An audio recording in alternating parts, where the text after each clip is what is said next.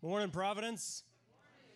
My name is Josh Larsen. I'm one of the pastors here, and it is my pleasure to bring a short sermon to you this morning, though I feel like one is almost unnecessary based on where we've been already this morning, and that's often the case, and I love it. I love it. I love when the singing and the testimony of the Word and testimonies of coming to faith in Christ are themselves a sermon to us.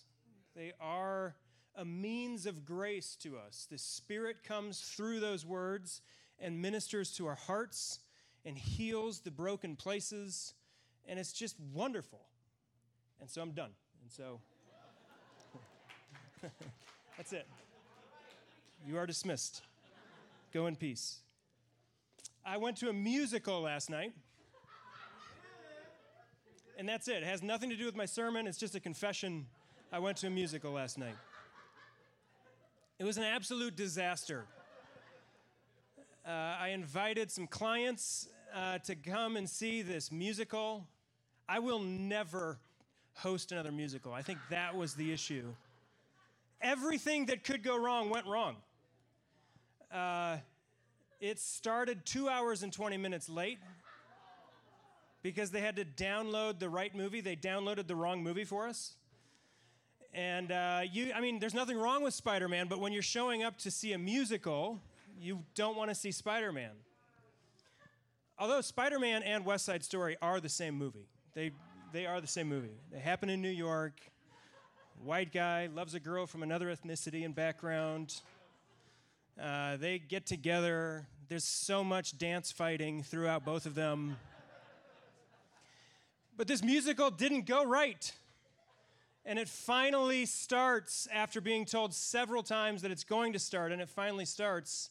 And then right at the climax of the movie, right when the dance fighting is at its most intense, and things are going to happen. I've never seen West Side Story, and I never will. Right at that moment, the fire alarms go off, and we all had to leave at about 11:30 at night after waiting for 2 hours to see this thing. We're going to talk about peace this morning.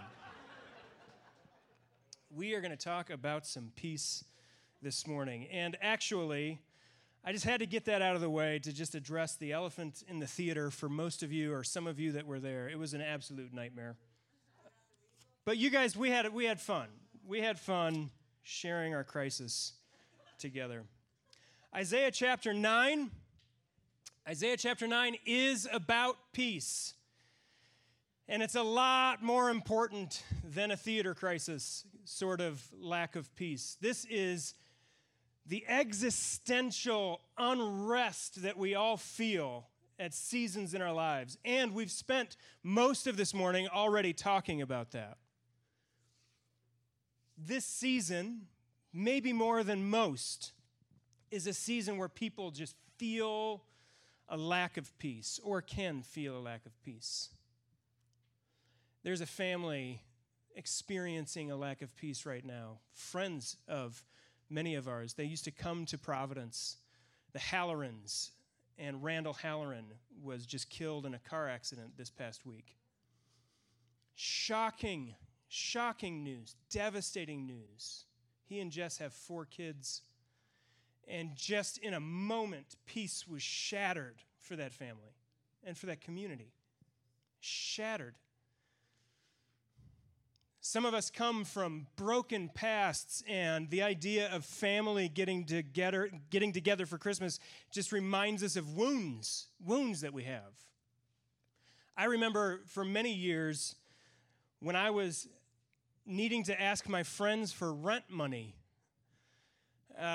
Christmas was stressful because I wanted to provide something special for my kids, and it was just stressful. We wanted to do it, and we did it. And we knew that it would cause stress come January when the credit card bills were due. Stress. For many years, I liked aspects of Christmas, but there was stress and there was not a lot of peace for me.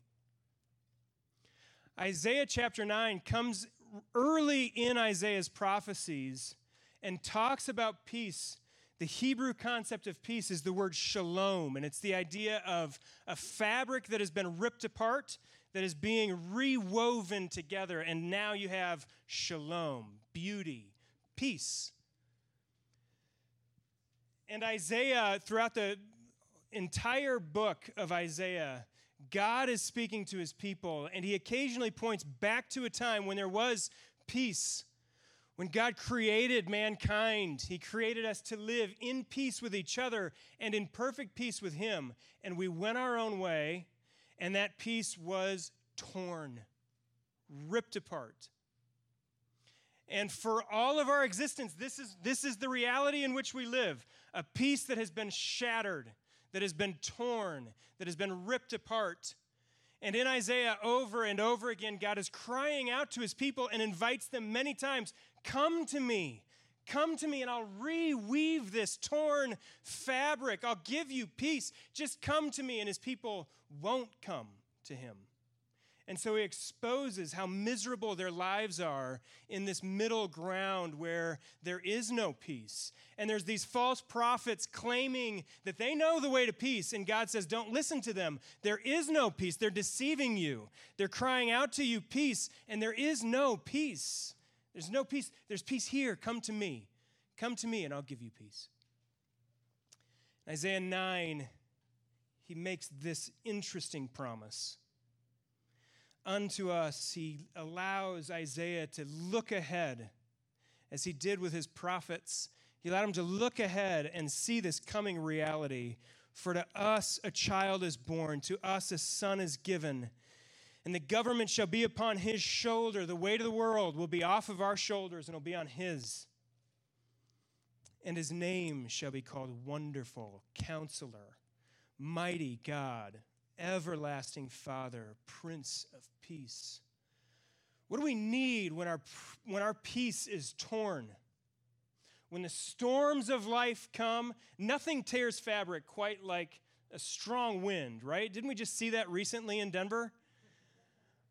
My family and I, a few years ago, went with some of you to the sand dunes. Ever been to the sand dunes it's in Alamosa, right? Where we have just these sand dunes.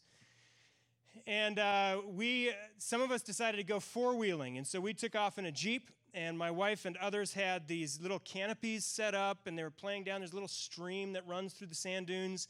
Kids were out playing in the stream. It's really shallow. Just a beautiful time, and I said goodbye. We took off. We come back to disaster. We got back an hour or two later, and some winds had come through, and all the canopies were like in Pueblo, and everything was a disaster. Things were shredded. There were tent spikes flying everywhere. It was awful.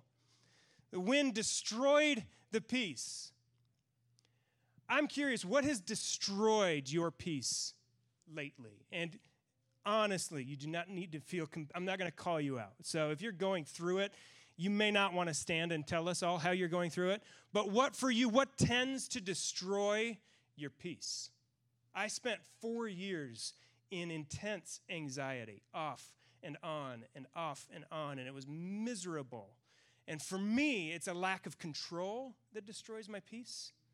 A lack of money destroys my peace. A lack of being able to, or actually a disbelief that God is actually my provider will destroy my peace and rip the fabric of my heart in two. What is it for you? What are some things that destroy your peace? Transitions, yes, transitions destroy peace. We're uncertain, unstable, yes. Illness, yes, illness. I'm glad you said that.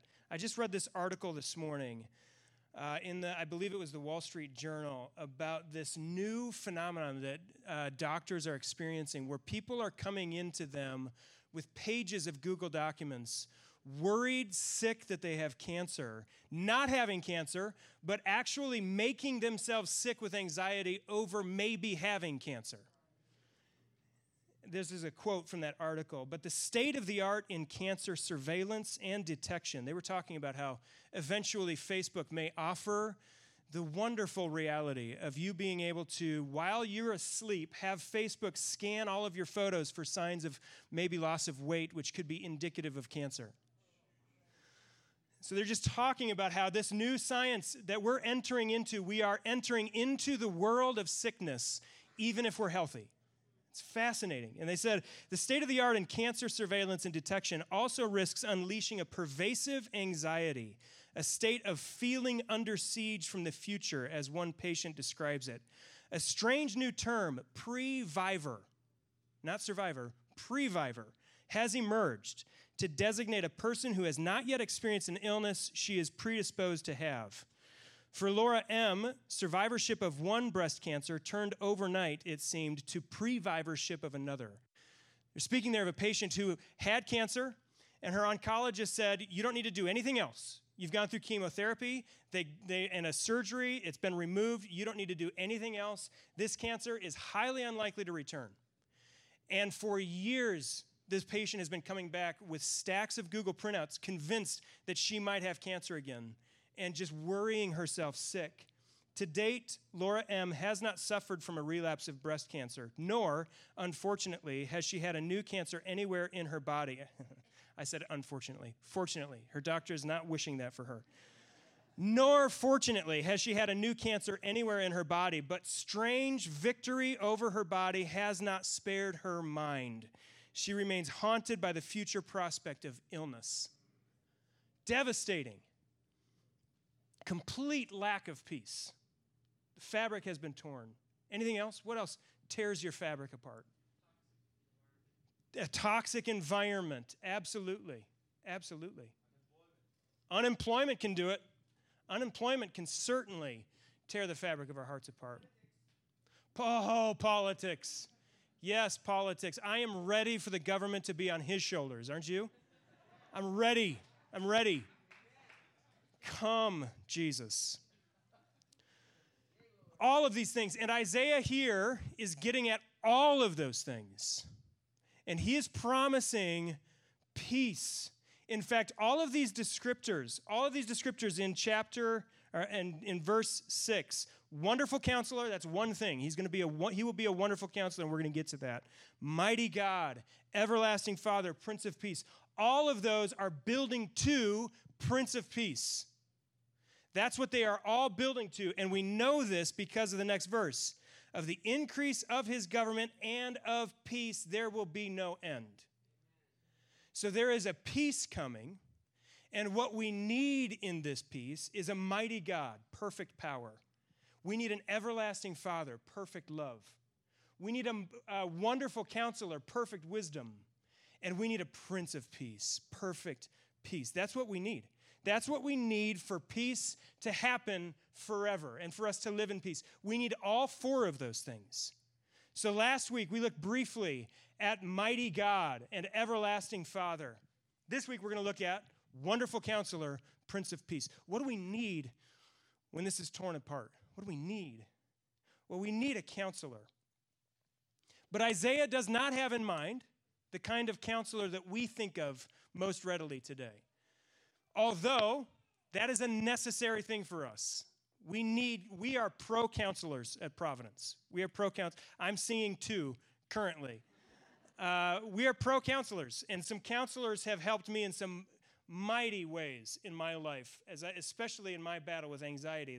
They've helped me, and we commend counseling. However, Isaiah has something bigger than that in mind when he's talking about wonderful counselor. See, what we need is not always just a counselor in today's terminology of a counselor, because counselors don't seem to have a lot of opinions. Have you noticed that if you've been to counseling? Because you go to counseling and you're like, I want him to fix this thing, and I want him to give me an answer. And so you're like, so what's the answer? And the counselor's like, well, what do you think the answer is? And you're like, violence? And they're like, I don't think that's the answer, though. Let's talk more about that, Josh. Talk more about that. They don't have a lot of answers. They steer you toward answers. Good counselors can steer you toward answers, but they don't just come right out and say, here's what you need. When we're seeing a counselor, we need wisdom, right? That's what we need. And when our lives are torn apart, when our hearts are torn apart, we need wisdom. Don't we? Thank you. Of course, we need these other things too. We need the love of an everlasting Father, which was foreign to Isaiah's readers. The idea that God could be a father. He's like a father. He's like a father, but there's a lot of things that are like fathers, right? I mean, a hamster can be like a father. You can draw analogies from anything out there, but God himself, a father, everlasting Father.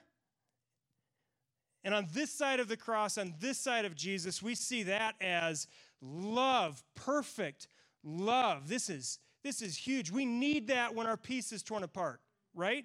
We need perfect love. We need power. We need an almighty God whose word goes forth and makes things happen, who doesn't just guess, who actually changes our circumstances for us. We need that. But we also need a wonderful counselor. We need somebody to step into the frayed fabric of our lives and just talk to us. Just give us some wisdom. Help us understand it. A wonderful counselor isn't always going to just immediately reweave the fabric, because sometimes that wouldn't really help us. You know this if you have kids. You know this if you don't have kids. You know this if you went to junior high. If you went to junior high, did you ever know the kid that every time anything went wrong in his life, immediately it somehow got put back together by his parents? Did you know that kid? I knew that kid. I was so annoyed by that kid.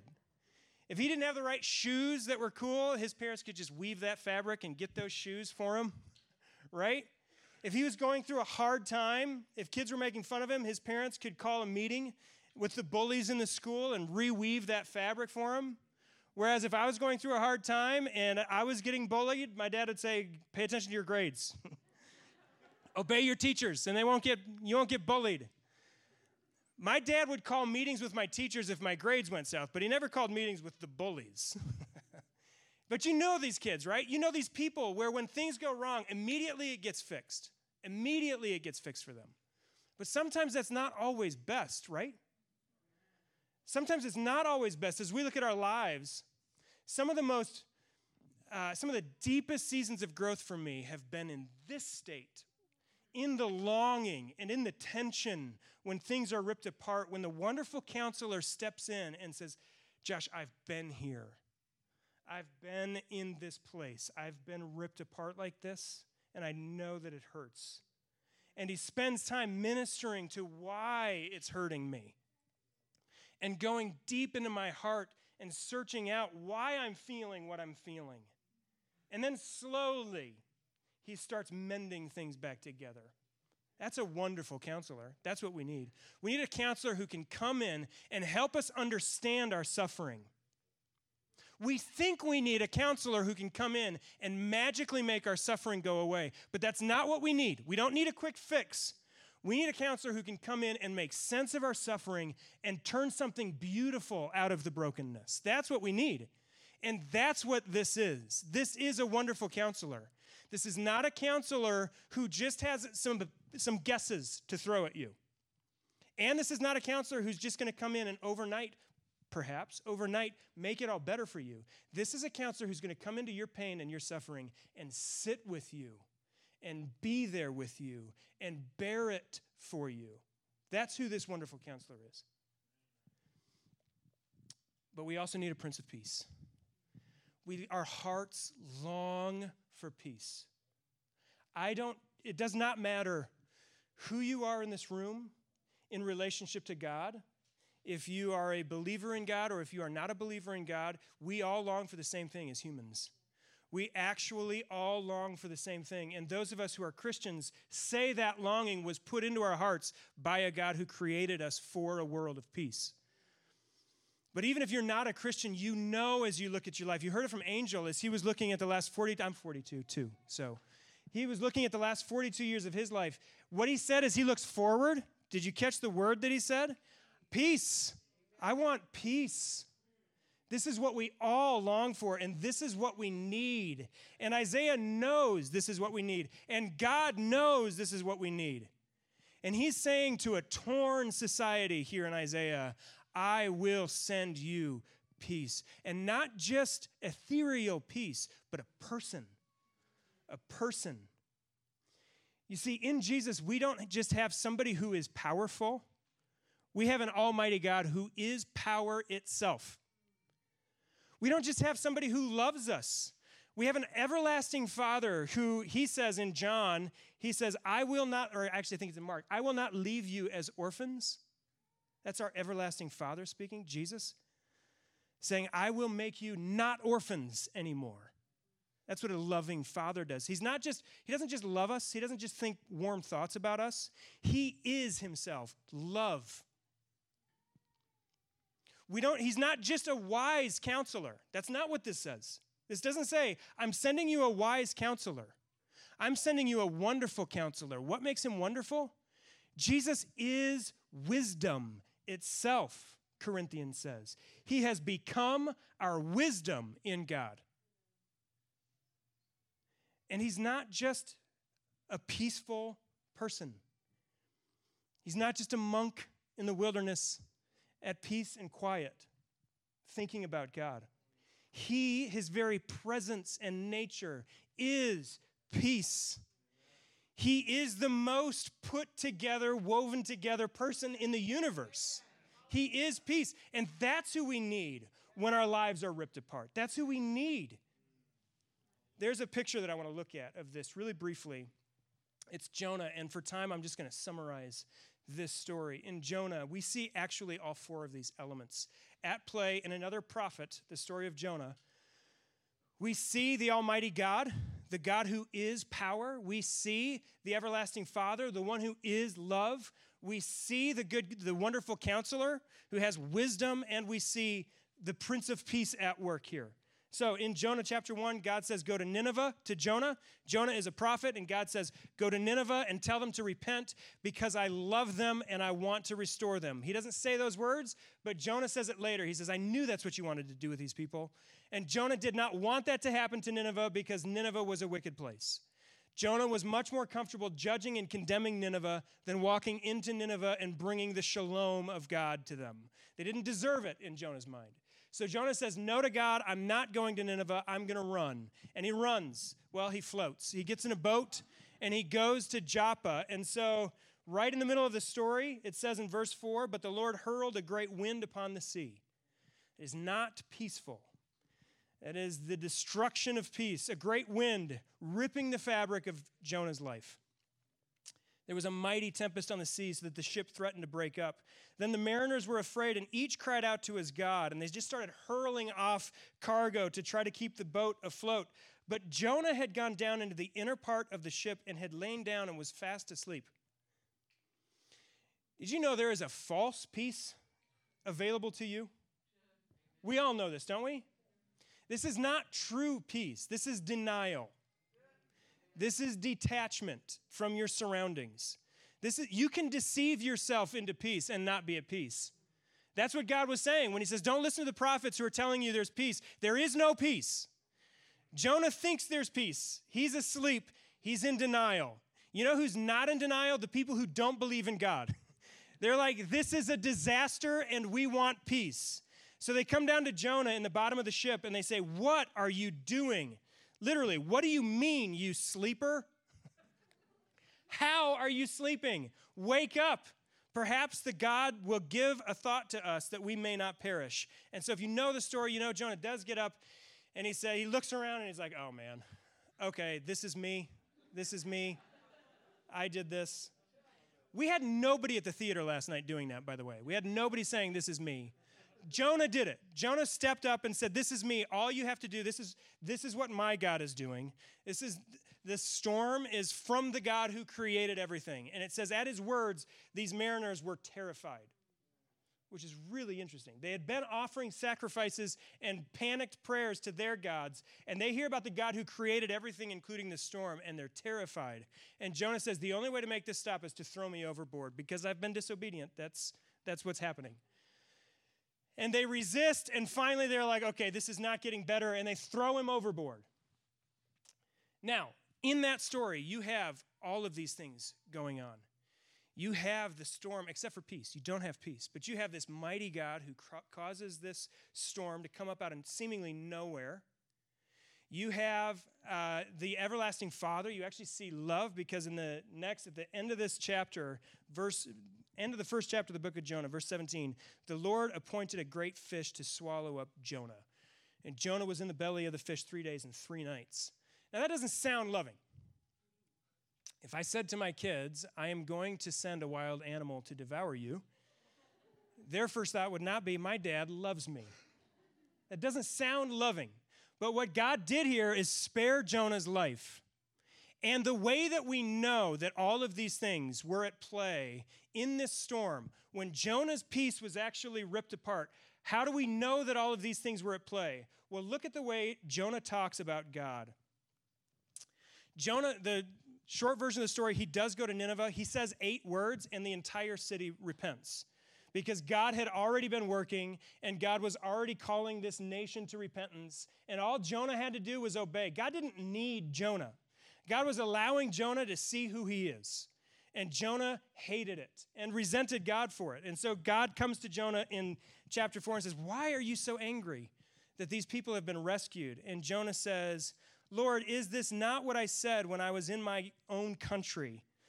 That is why I made haste to flee to Tarshish, for I knew that you are a gracious God and merciful, slow to anger, and abounding in steadfast love, and relenting from disaster.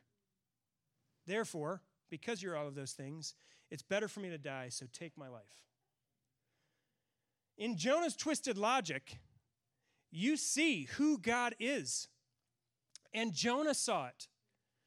Jonah looked back and saw God in the storm, and saw God in the great fish that swallowed him, and saw God loving a nation that hated God. Jonah saw all of these things at play. The mighty God, the everlasting Father, the wonderful counselor whose word, you want to know how we know that God is a wonderful counselor?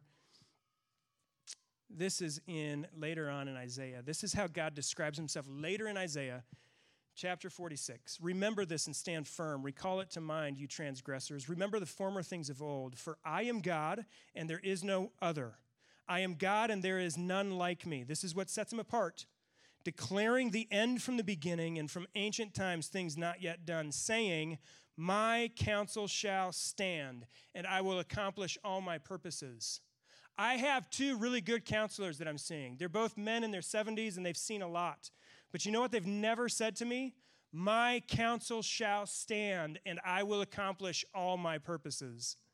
There is no counselor on earth, at least not any good one, that will say that to you. No one's counsel will stand. Your counsel, your words will not stand for all time. In fact, if God is gracious, most of my words will probably be forgotten. God alone is the counselor whose counsel stands, who actually makes the things that he says to you happen. So when he calls Jonah to some obedience and Jonah doesn't do it, God still makes it happen and makes Jonah go obey and do what he told him to do. God's counsel stands. His purposes for you in your life have never been thwarted. Even when this is happening, God's counsel stands. And he rushes in to meet you in that place. One last picture and we'll close. 2 last pictures and we'll close. This comes from Mark, the story of Mark, or Mark's Gospel, chapter 4. There's another Jonah. Jesus actually takes the story of Jonah and says, just like Jonah was in the belly of the whale 3 days, I'm going to be in the belly of the earth for 3 days. Jesus links himself to Jonah and says, Jonah's whole story is really a picture of me. If you read the story of Jonah and you don't see me, you've missed the point of the story of Jonah. And we actually see this play out, an almost identical story. Mark chapter 4, on that day when evening had come, he said to them, this is verse 35, let us go across to the other side. And leaving the crowd, they took him in a boat, just as he was, and other boats were with him, and a great windstorm arose out of nowhere. And the waves were breaking into the boat so that the boat was already filling, but he was in the stern, asleep on the cushion. You know what that is? True peace. That's the Prince of Peace in a storm, asleep. Why is he sleeping? Well, this isn't happening for Jesus in that moment. He's right here in the midst of the storm. It's not because of his circumstances. He is in a real storm.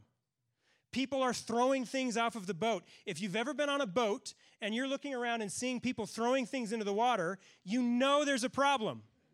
The storm is real. This is a real storm, and people are terrified. So it's not because of a lack of painful, terrifying circumstances. The circumstances are doing this, but somehow in the midst of this, Jesus is right here, fast asleep. His disciples come to him just like the mariners with Jonah. They woke him up and said, "Teacher, do you not care that we are perishing?" And he awoke and didn't say, "Throw me overboard." He rebuked the wind and said to the sea, "Peace, be still." And the wind ceased, and there was great calm. And he said, "Why are you so afraid? Have you no faith?" Why are you allowing circumstances to do this to your hearts? Why are you afraid? Why are you afraid? Now, it is important to know that Jesus is not condemning his disciples for a lack of faith. He's actually, in this moment, if they will receive it, being a wonderful counselor to them. He is. He's walking into their chaos and terror as a completely non-anxious presence and saying, let's look at why you're afraid. What is your fear right now as we're doing this? What is your fear telling you?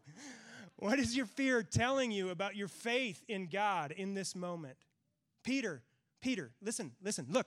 What is this moment telling you about your faith? This is what our wonderful counselor does when we have no peace.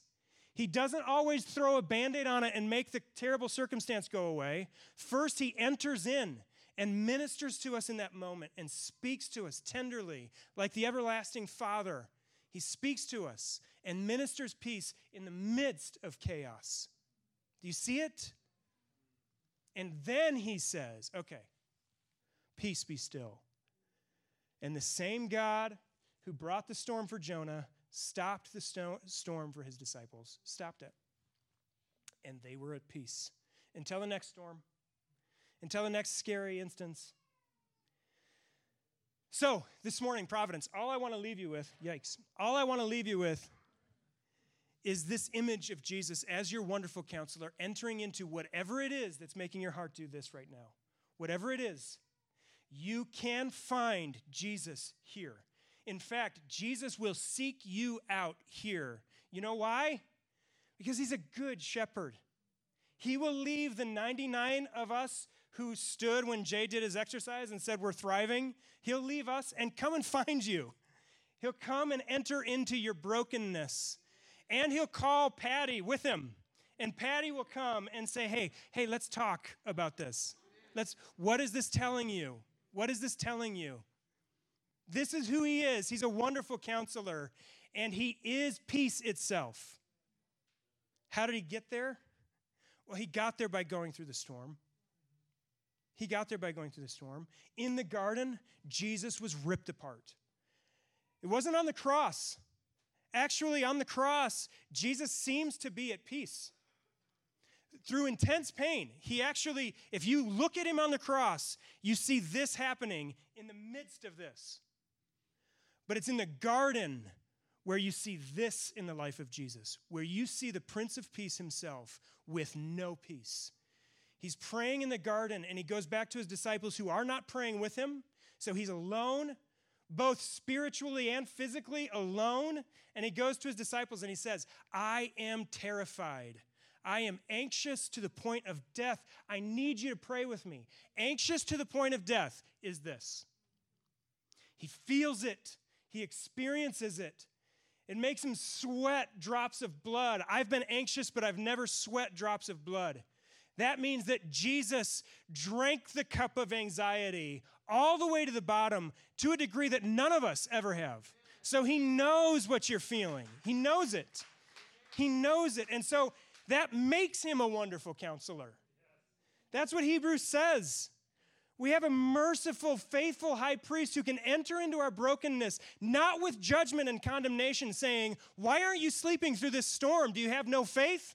but as somebody who has been ripped apart and can say, look, I know, I've felt it. It's awful. It is awful. But how did he get from here to here on the cross of all places? Well, it's because he knew that God's counsel stands. And so he could say to his Father, I'm being ripped apart, and I want this to be put back together. But whatever you're doing in this space, I trust you. And the text says he got up from there and went to be betrayed. In the midst of this, God did not say, okay, Jesus, you have asked to avoid this suffering that you're about to endure. Let's weave this back together so that you can avoid it. No. God said, no, you are going to drink this cup, but I will be for you peace in the midst of the storm. So even as you're physically being torn apart, you can trust your Father in heaven. You can trust his will. And that's what we see Jesus praying. Lord, I want this to happen, but not my will, yours be done. So if it's your will for me to stay here, I will stay here. And he gets up and he goes to the cross for the joy that was set before him.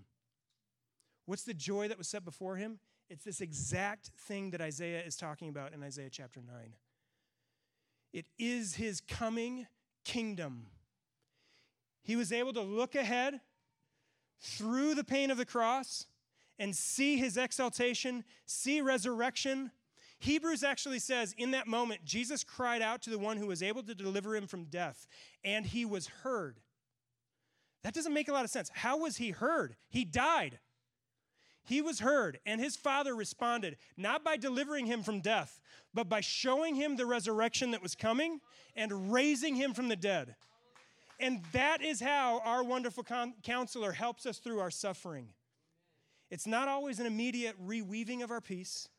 It is peace himself, Jesus, coming to us in the midst of it and saying, listen, I will hold you together. I will hold you together. In me, you live and move and have your being. In me. The psalmist said, God, you will keep in perfect peace those whose minds are stayed on you. You'll keep them in peace. You'll keep them in shalom, even when the world is doing this. So this morning, I'm going to pray for you. And I don't know where you're at. If you're flourishing, I felt kind of guilty standing up. I don't know if you did, Patty, but I felt kind of guilty standing up saying I'm thriving because I haven't always been here, and I don't want you to think that this is my always normal reality. I'm not always thriving, but I am in a season of spiritual joy and flourishing in the gospel. I am. And so if you're here, the New Testament says, if you're here, peace is this reconciling of people to God and people to each other. So those of you that are flourishing are called to go to the people who aren't and be the presence of Jesus to them in the midst of this. So my prayer for you, if you're thriving, is that that's what you would be called to do, that you would feel yourself called by the Spirit of God to go minister peace to your brothers and sisters who are broken. And those of you who are ripped apart, I am just going to pray for you this morning that the mighty counselor himself would show up and meet you in this place, and that he'd help you get your mind fixed on him, and that he would restore the shalom that he wants for you in the midst of chaos and pain. Let's pray. Oh, Father, you have been so good to us. You sent us this son, this child. You sent him, our wonderful counselor, our mighty God, an everlasting Father to the orphan. You've sent us our Prince of Peace. May we come this morning and adore him. Because as we adore him, we are formed by him. Father, for those of your sons and your daughters this morning who are walking close with you and are feeling your kindness and your love and your presence, may you lead them to the sheep who are hurting, and may they minister peace. May their very presence, as they just sit with the hurting and the grieving, May they bring with them the presence of Jesus, who is well acquainted with grief, a man of sorrows. And Father, to my brothers and sisters this morning who are ripped apart, may you send the wonderful counselor to them, who doesn't just have some good opinions, but who says words of healing, and healing happens. And God, may you restore peace to their frayed lives. Father, we ask this in Jesus' name. Amen.